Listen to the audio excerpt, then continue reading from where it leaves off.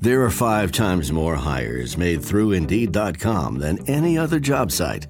Imagine a lottery that had 5 times more winners. A Sunday with 5 times more touchdowns. When you're hiring, it makes 5 times more sense to use Indeed.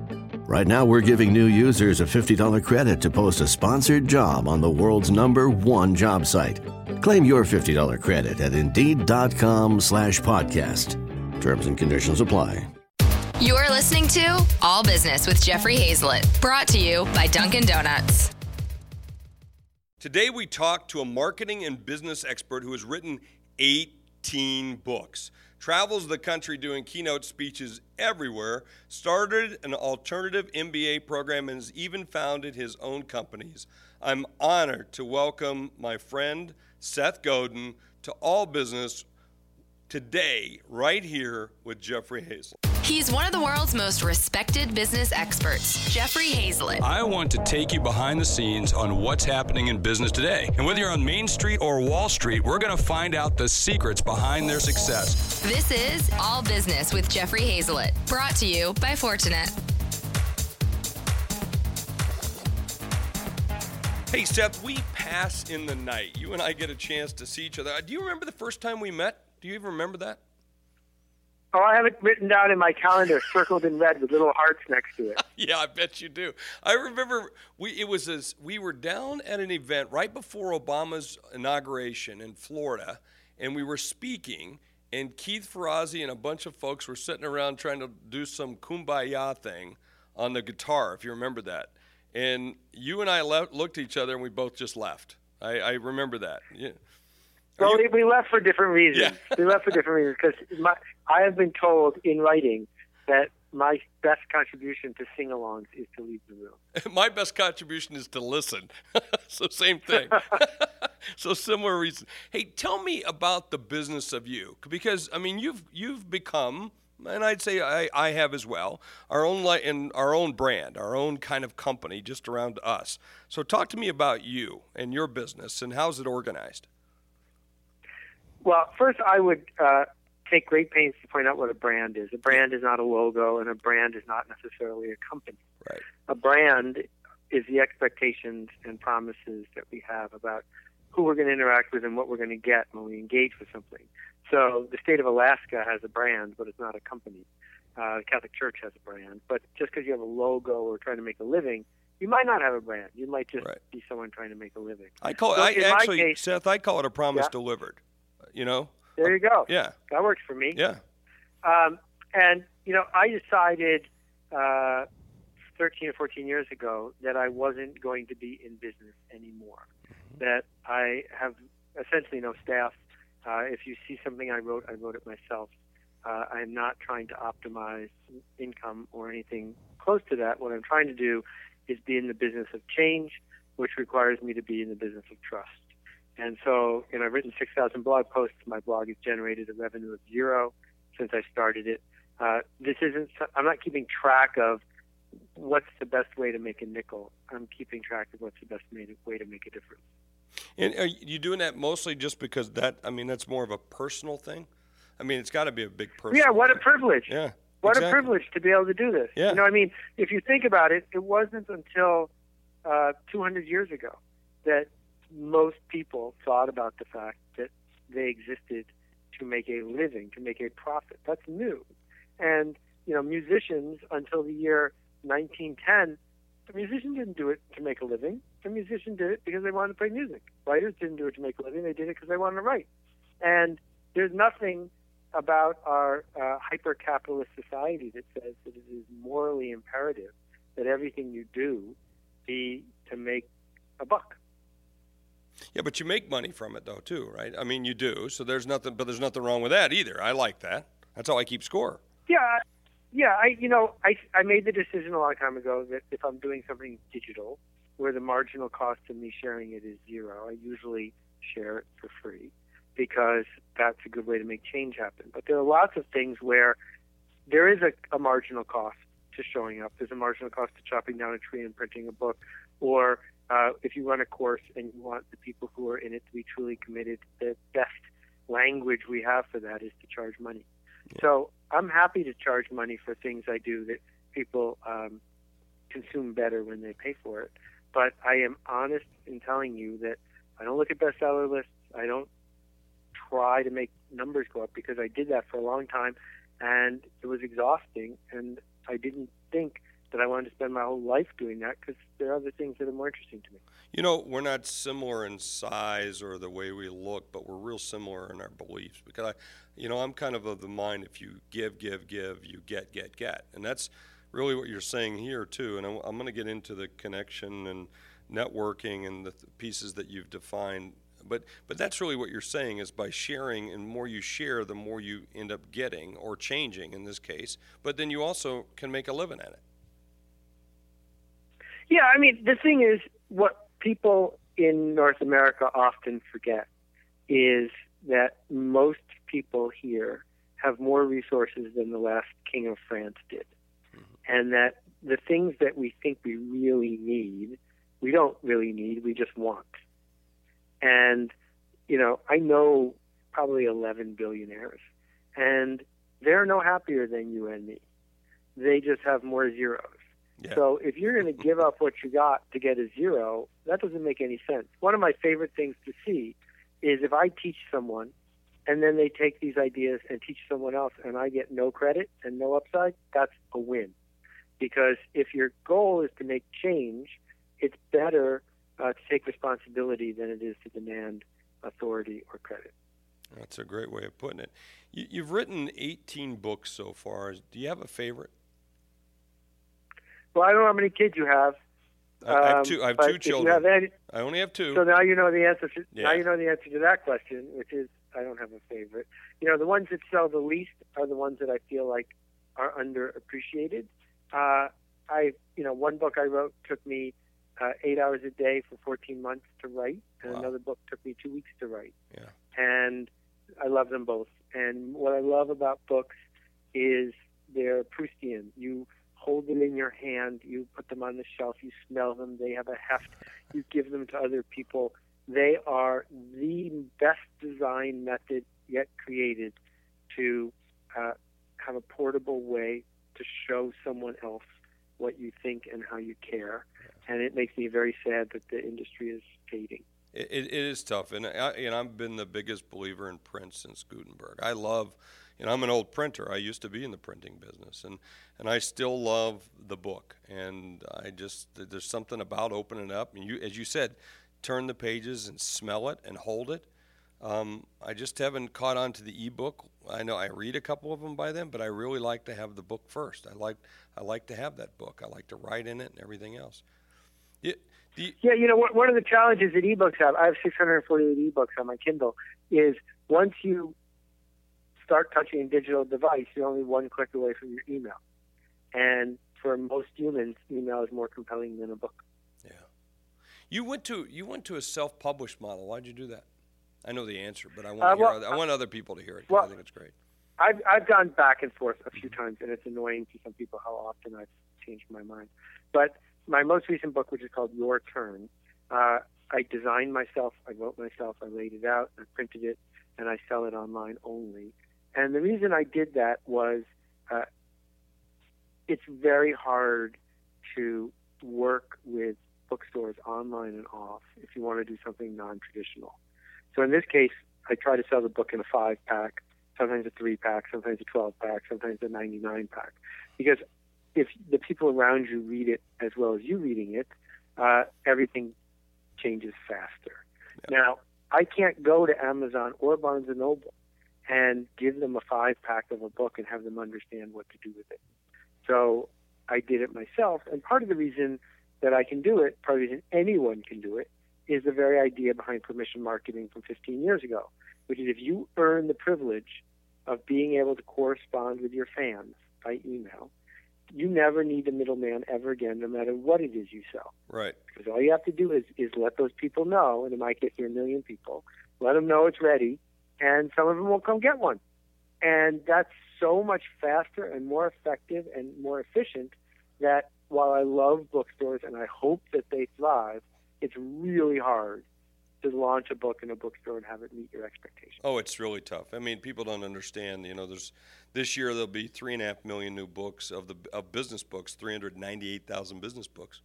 398,000 business books in 1 year. And as you well know, the average lifespan or sale of a book is about 7,500 copies for the average book. So when guys like it's less than that now. Oh, is it? Now. It could be. That was the last figure I had. Well, I think it has to be too because there's just so many of them, But yeah, I think it's closer to 100 now. Oh, that could very well. Well, with you and I mean, when we're selling lots of books, but don't you?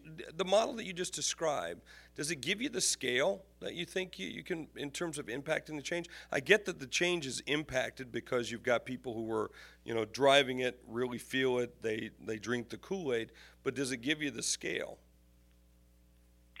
So here's the debate I have with myself about scale. If I wrote a blog post today about ad blockers, and that post will end up being read because it's popular by about 3 million people. Mm-hmm.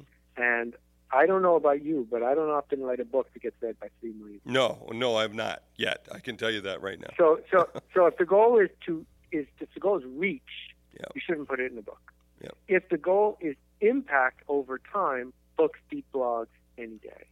So then the question is, if it's not how many people, it's how deep can you go? And what we know is that books like The Tipping Point, In Search of Excellence, Trods, these books stick around for years because the idea gets under the skin of some people. Not a lot of people, hundreds of thousands, maybe 1 million.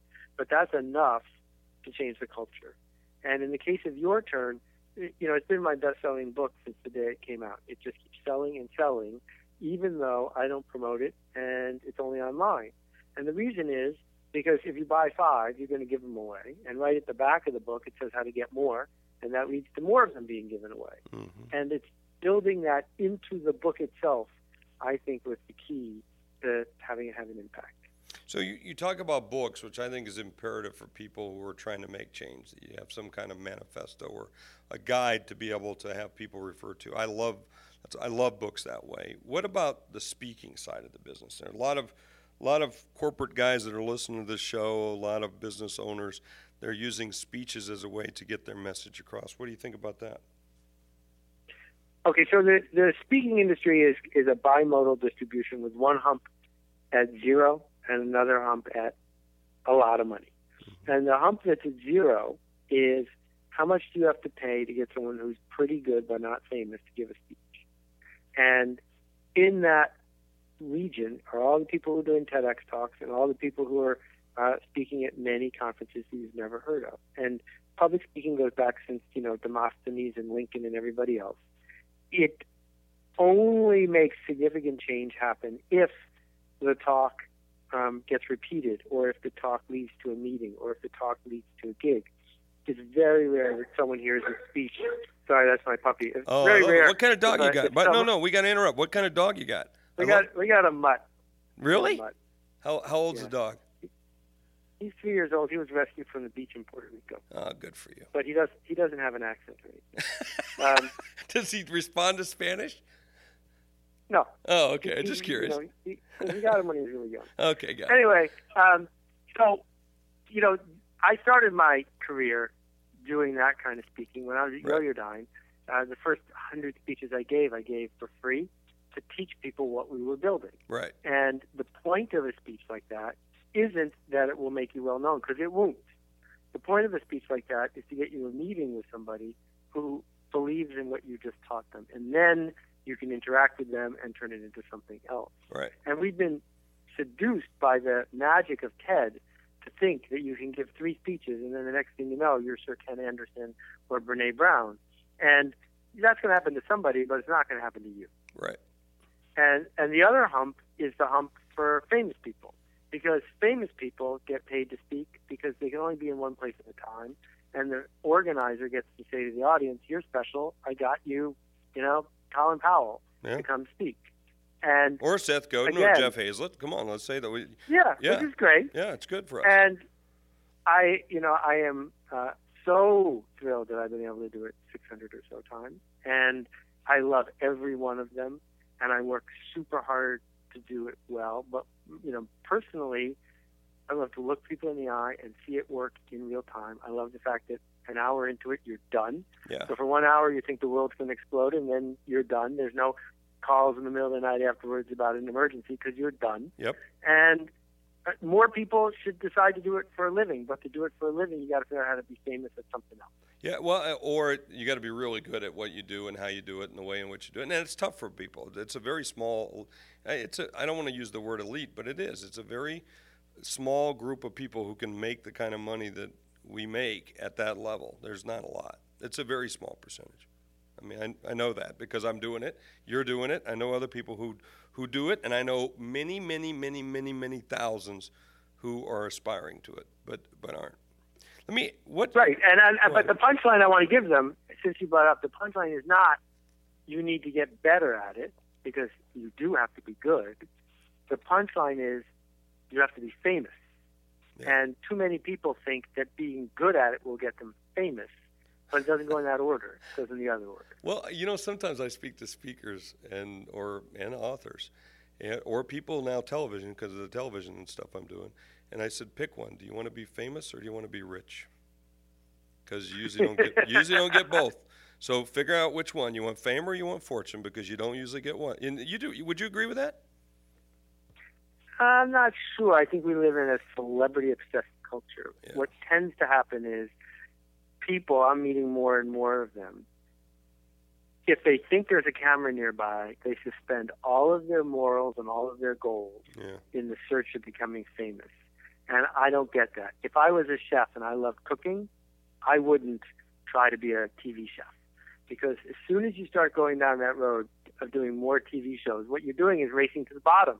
And you're doing a show of America's Worst Cooks or America's Worst Diners or a show where you're yelling at people. Yeah. None of which is what you set out to do in the first place. Now you're just hooked on being famous, and I think that's sort of empty.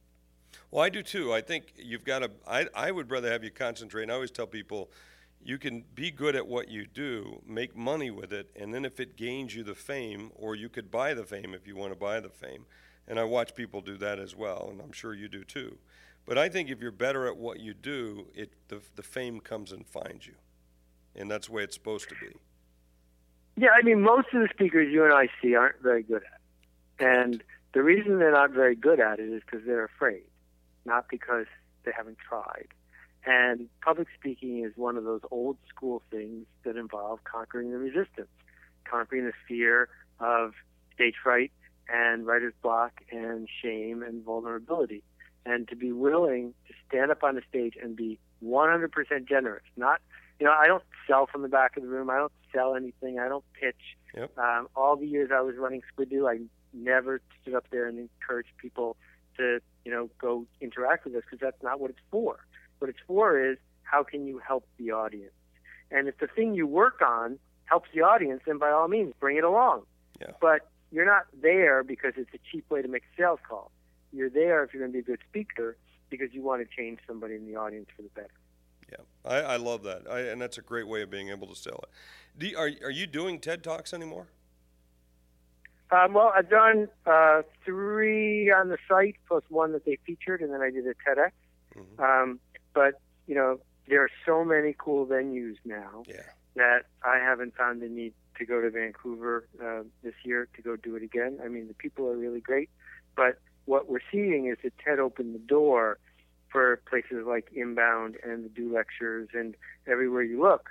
And it's also now possible to go to a TEDx and then have that go viral, or build your own video and have that go viral. It doesn't have to be in a particular venue. But I think the bigger challenge here for people who are listening is not to say, how do I get picked? It's to say, am I ready to commit for a 10-year process of earning trust and making change in a very specific thing? Because, there are some speakers who someone calls and says, do you speak? They say, what do you want me to speak about? Those people are wandering generalities. Yeah, right. Where you need to be, as my friend Zig used to say, is a meaningful specific. Yeah. I talk about this to these people, and that's all I do. Sorry, I can't help you. Is a very powerful way to be. Oh, it's it's empowering for you, and it gives you great power. Hey, I got to take a quick break. But that was a great reference to Zig, by the way. I love Zig. I miss Zig. I was talking to Brian Tracy the other day, and I think we're at the end of an era. Well, we're also moving into fall. Okay, this is going to be kind of a bizarre transition, but fall is in the air, and everyone is ready for pumpkin season. So Dunkin' has a great pumpkin latte, but I've had to add a turbo shot of espresso to mine because that's what I drink. But head into Dunkin' today and try some of the new fall flavors. All Business with Jeffrey Hazlett runs on Dunkin', and America runs on Dunkin'. Do you drink coffee, Seth? I make coffee every single morning that I roast myself, but I don't drink it. I just serve it to my friends. Do you really? Are you a tea drinker? Yes, what do you? I drink. You seem more like a tea drinker to me. Yeah. 20 or 30 cups of herbal tea a day. Do you really? But I only have 2 speeds, and you don't want to see the other one. So caffeine is not part of the agenda. Hey, talk to me about the connection economy. Explain it. Okay, so all of us, even me and you, our instinct is to imagine a scarcity-based industrial economy where you make a thing and there's scarce shelf space and there's scarce time to promote it, and you need workers who do what they're told that cost less and go faster than they did yesterday. That's how we grew up. That's the environment that we're used to, and that's not what the economy is about anymore. And so when you hear people talking about the unemployment rate or talking about where the economy's going and when are jobs going to come back to Detroit, et cetera, what's actually happening here is we are shifting for the first time in 100 years from an economy based on how cheap can you make a widget to an economy based on who trusts you and who will listen to you. Yep. And so someone says, why is Uber worth billions of dollars? They don't own anything. Well, in fact, in just a few years, they own the trust of a segment of the population and permission to follow up with those people. They have a device in their pocket that's one button away from Uber. That's about connection. It's connecting someone who wants a car to someone who wants a passenger. That if you think about what Amazon does, what Airbnb does, what all the companies and the charities that we are talking about going forward do, is they make a connection between one side and the other. The politicians haven't gotten this yet, but they will soon. And it's transformative because what happens is if you merely make stuff, we can find someone cheaper than you. And that's why most of the widgets in your house weren't made in your neighborhood. They were made somewhere with working conditions you wouldn't tolerate, far cheaper than you could ever make it. Yeah, but the race to the top is who are you listening to, reading, engaging with, who do you trust, and mostly, my favorite quote, who would you miss if they were gone? Yeah. And there's more value in that. There's a lot more value. You can extract more. I mean, let's use Uber in as a prime example. I mean, I use Uber every day. Most people I know use Uber every day. And it's more expensive than going by a normal cab. But you know what? I don't mind because I know what I'm getting and how I'm getting it, and I know what to expect, and it's mine. And I think that's well, really what you're saying. In fact, it's not going to be more expensive than a cab forever, particularly if someone shows up to compete with them, because most of the time a cab is driving around, it's empty. Yep. And if you can be the connector, well, then the efficiency that's created goes through the roof. My prediction from a year and a half ago is the way self-driving cars are going to get into our culture is that Uber is going to say to anybody who has a self-driving car, when you're at work, flip the switch and the car will drive for Uber. And so your car will start paying for itself by driving people who need it.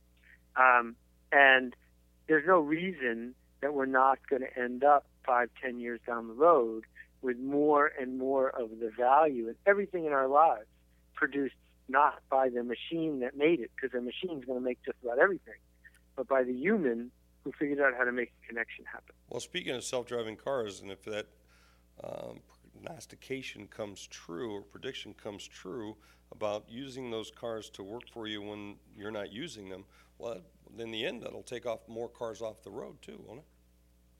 Oh yeah, it's going to make. First of all, they'll be way safer, way more efficient. If you look at Los Angeles, more than half the land in Los Angeles is for parking. Which is crazy. Right. Yeah. And so that goes away because you don't need parking lots anymore. There you go.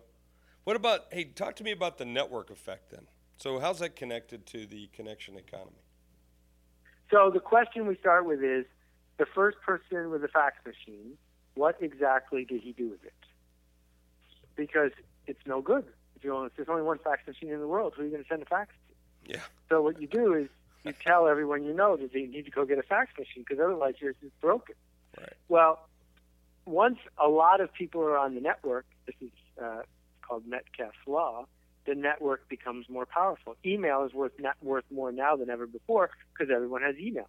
So the network effect says that you want to build a product or a service that works better when other people use it. And you would say, well, that only applies to things like email. Well, we just figured out it also applies to Uber, and it also applies to Airbnb. So Hilton has an industrial mindset. They say we have 400,000 hotel rooms. Stay here if you want. Airbnb says we have no hotel rooms, but we have a network effect because the more people who use Airbnb, the better Airbnb works. So why doesn't another business, and use Hilton as an example, why doesn't Hilton get that? Why doesn't Holiday Inn get that? Why doesn't any other hospitality network get that? Well, so now you're asking a question about the method of change in organization. And there's a difference between getting it and doing it. That the fact is that the people in the typewriter business knew word processors were coming, and the word processor business knew computers were coming. That doesn't mean they were going to do something about it. And they don't do something about it for two big reasons. Big reason number one, you go to work at a company that is stable and dominant because you like having a job as the overdog, not the underdog. And so when you have a chance to propose projects where you're going to be the underdog, you say, well, let someone else do that. That's not what I signed up for. And problem number two is all of these innovations come with one big sentence, which is, this might not work. And corporations hate to say that sentence, especially public corporations. And that's why even these wonderful startups, as soon as they go public, they stop being great companies. They stop being great companies. Right? Exactly. So, Twitter was totally lined up to be a communications platform for a new century. And then they went public. And then all of a sudden, everyone's goal is how to make the stock price go up $1 today. Because if you have 100,000 options, that's a good day. Yep. And that's not how you build a great company. Exactly. Hey, speaking of money, let me take another break here.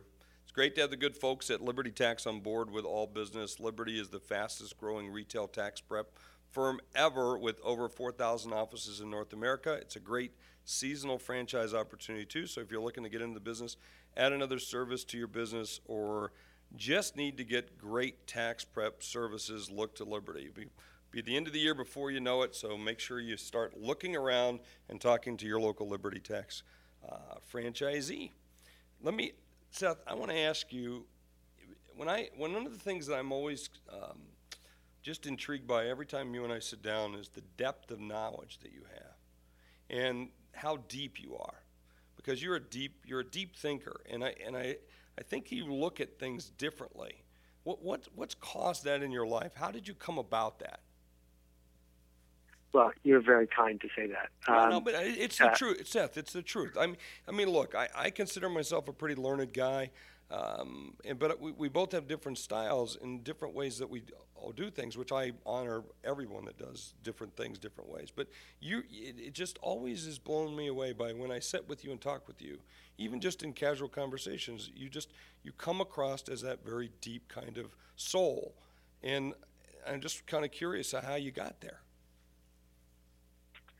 I guess I would point out a couple things. The first thing is, growing up as sort of an unpopular nerd, I spent a lot of time trying to figure out how things worked and why they were the way they were.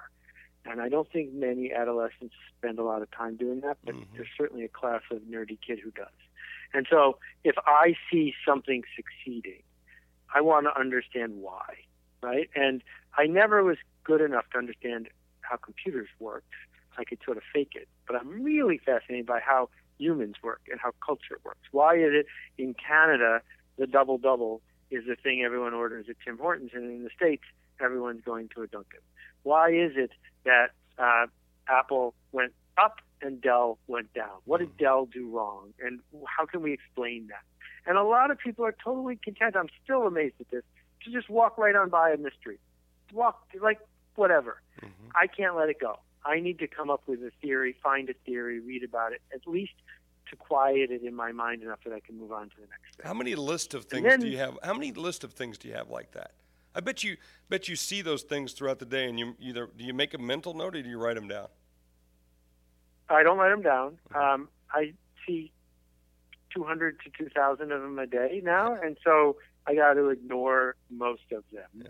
But, back in the days when I would go to a bookstore 3 days a week, I would stand in the bookstore for hours looking at what was getting phased out, what was selling, what was popular, what's the theory, which publishers it come from, what's the universe look like. Today I went to the farmer's market in my little town. Why is there a line at this farmer's market stand and not a line at that farmer's stand? And how did this farmer get away with charging twice as much for tomatoes as those same tomatoes over there? And this person who's buying stuff, they came to the farmer's market and they bought a muffin for their kid. They had to work to buy a muffin because everything else here is healthy. Why did they buy them a muffin? And, so that narrative is constantly going on in my head.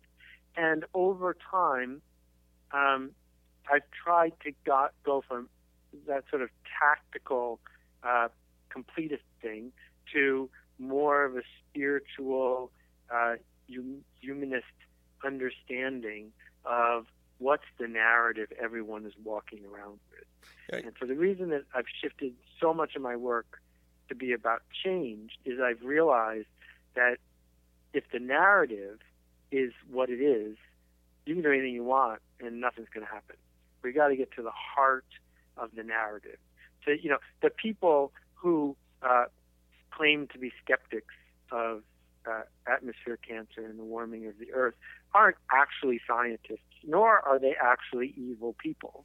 They're merely people who are carrying around a narrative that is immune to both the facts and the pathos of what's going on around them. So we can bring them more facts and bring them more pathos. It's not going to do any good. We'll change them. We're going to have to figure out where did that narrative come from and what can counter that narrative to get people to act in a way that they'll be proud of later.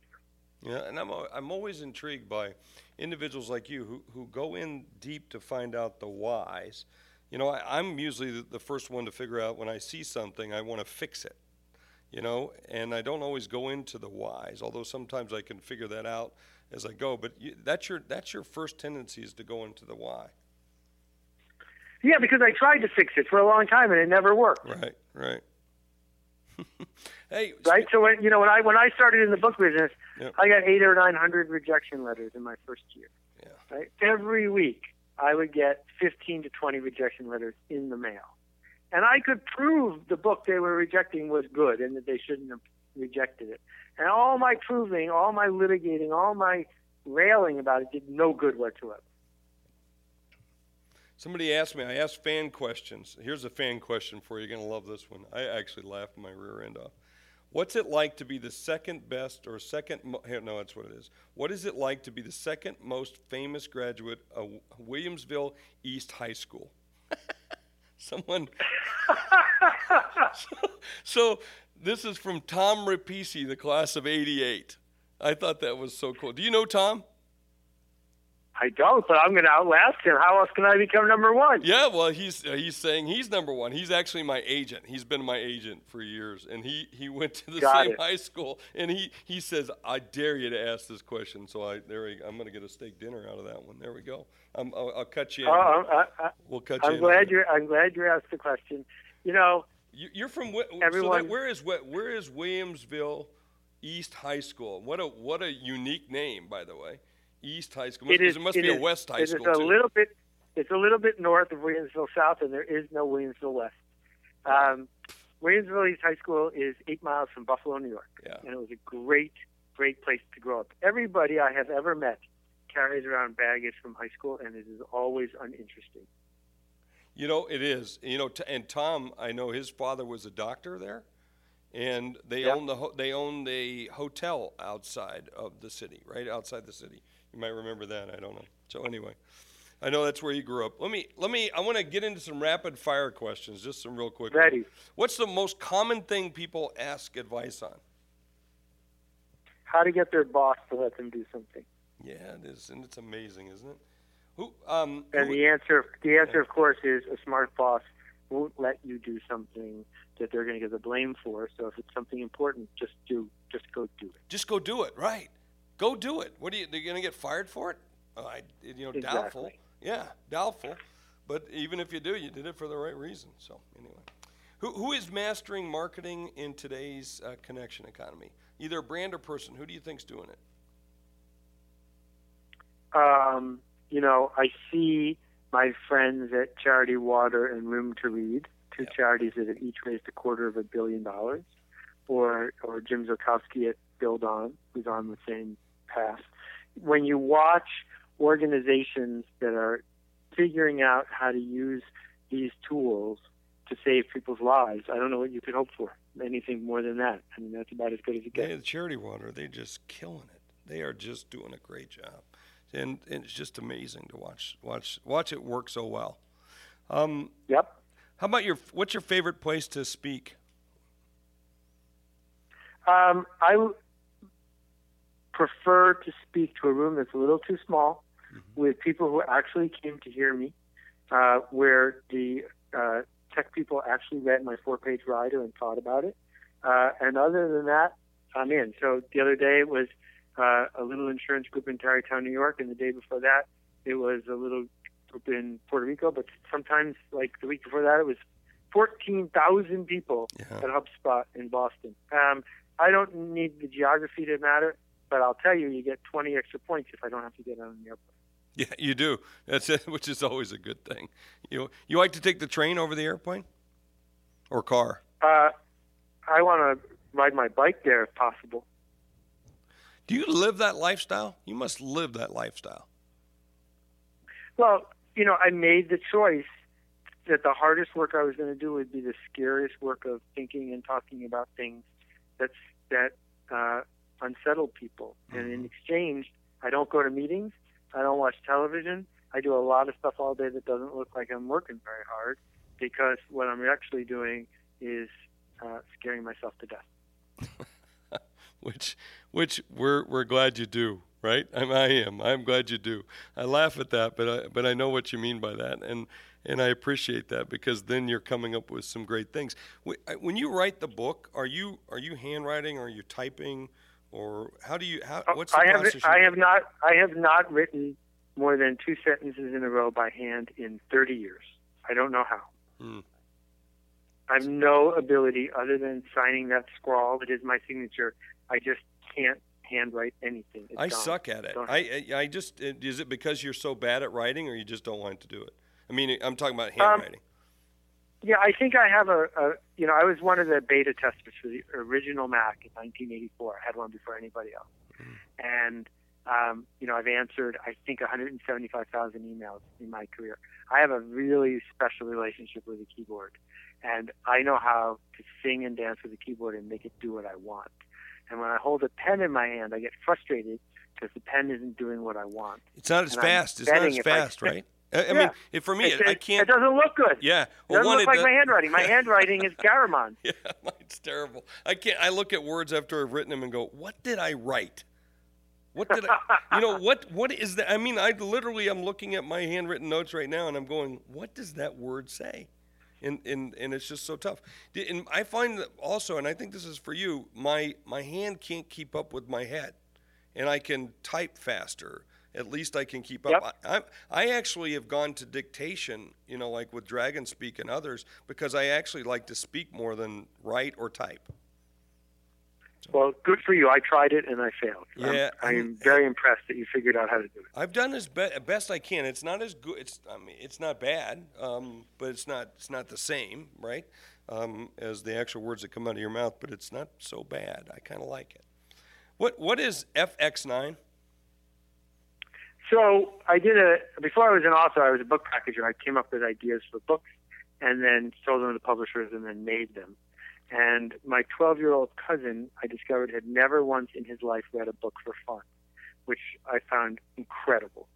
So I went and I got the rights to a whole bunch of Nintendo games. This was right at the peak of the Nintendo revolution.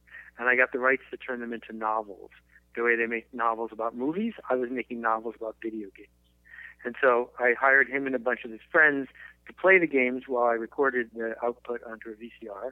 And then I wrote a 20-page outline of each story and hired children's book authors to turn them into novels. Scholastic published them, but the question would be, who should be the author? And the thing about bookstores is they file books by the name of the author. So I wanted the author to be Joe Nintendo, but I didn't own the rights to the word Nintendo, so we made his last name Nine. So if you looked for Nintendo, it would be right there under the NIN. Very good. What? We sold 1 million copies. Did you really? It was great. Oh. Are you still getting residuals for that? Eventually the long tail goes to zero. That's where this one is. Yeah, which is cool, which is really cool. But anyway, let me ask you another question. What are you reading today? I read 2 or 3 books a day. I don't finish very many. I was just reading that book by the speechwriter of the governor who went on that walk on the Appalachian Trail. That's pretty funny. There's a book called Mr. Product.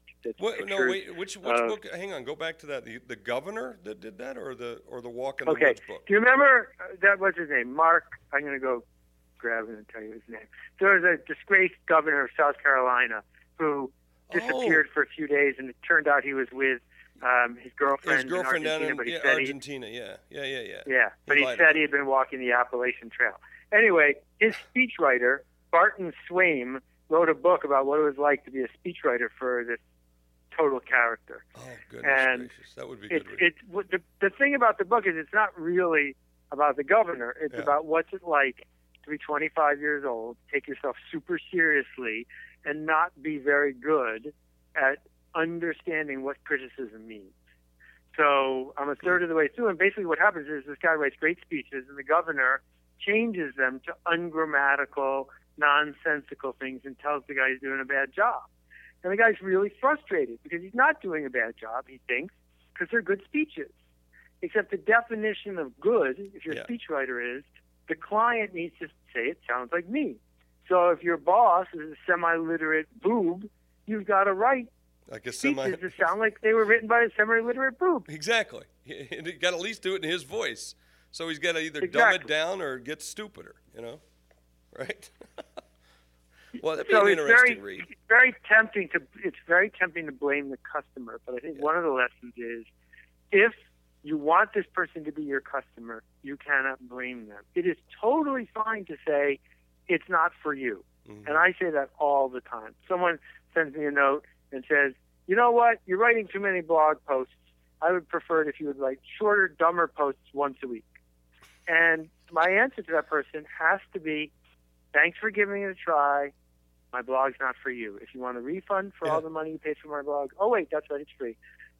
If you don't want to read my blog, that's fine. It's not for you. But if you're going to be my customer, then I got to listen to what's important to you.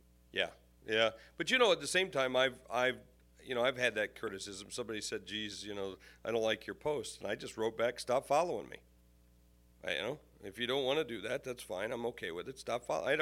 I actually had a Financial Times person follow myself and Richard Branson around. She said she didn't like my post. I said, well, stop following me. You don't have to listen. There you go. Yeah, I'm okay with that. I'm perfectly okay with that. But I love it if you do, but if you don't, I get it. What book has inspired you? When I tell people about Steve Pressfield's classic book, The War of Art, they are amazed that they've never heard of it. I was amazed after 20 years of reading business books that I had never heard of it. It is essential reading for anybody who wants to do work that's important. And then I would add to that, for anyone who wants to be an entrepreneur, a book sort of out of print that you can get on ebook called The Republic of Tea, T-E-A. That was just stunning. That sort of changed my life. I regularly reread Zig's books. Yep. Susan Piver, P-I-V-E-R, has written some magical books about thinking, and on and on and on. So did you ever read? I'm so fortunate. Yeah. Go ahead. I was going to add, if you read Zig's books, you ever read Og Mandino?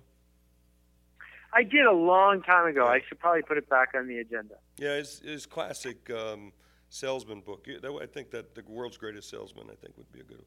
That, if you like Right, Zig. no, that's the one I remember. Yeah, that's a really good one. And I go back and read, Dale Carnegie, quite frankly.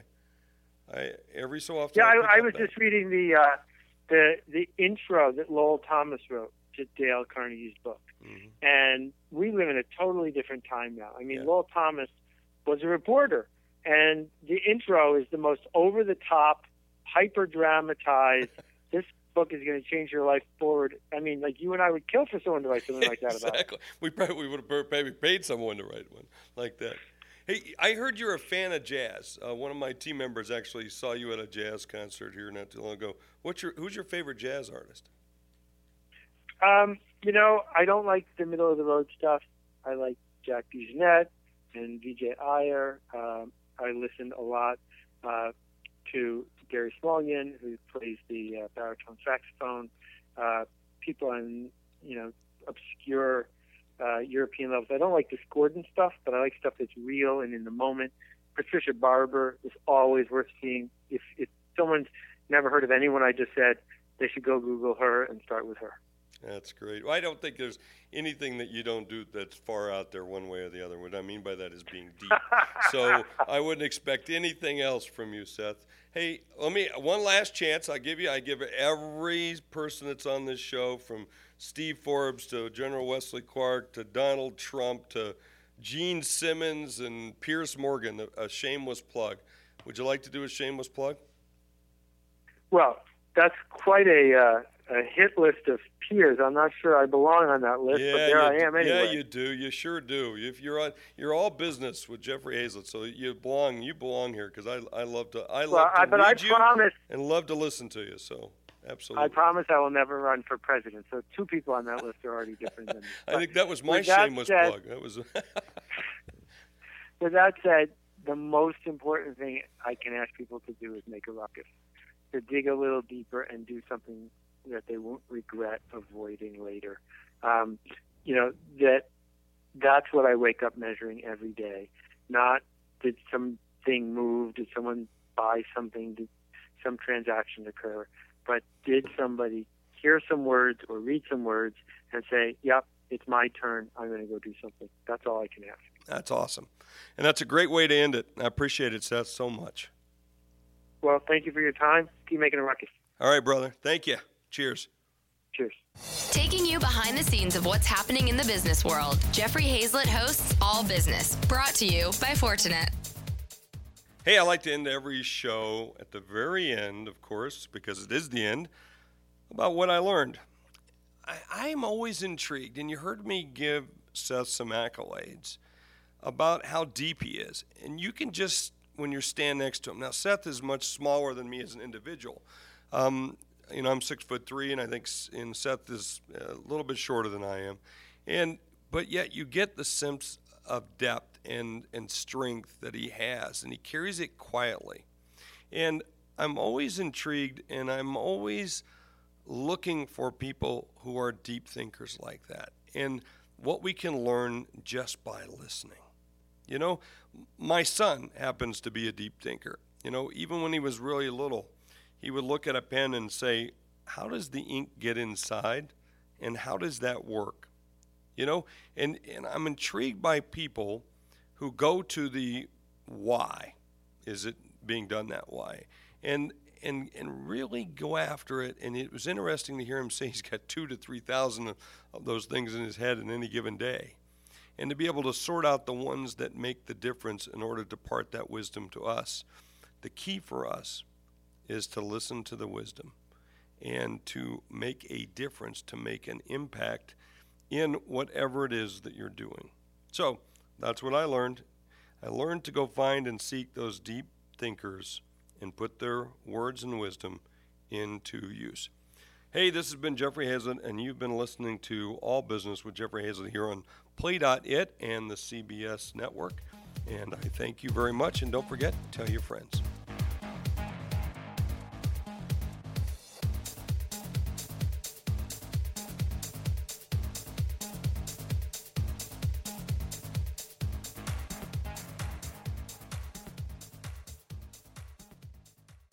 He's one of the world's most respected business experts, Jeffrey Hazlett. I want to take you behind the scenes on what's happening in business today. And whether you're on Main Street or Wall Street, we're going to find out the secrets behind their success. This is All Business with Jeffrey Hazlett, brought to you by Dunkin' Donuts.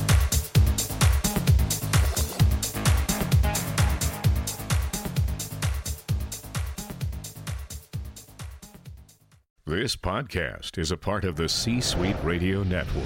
For more top business podcasts, visit c-suiteradio.com.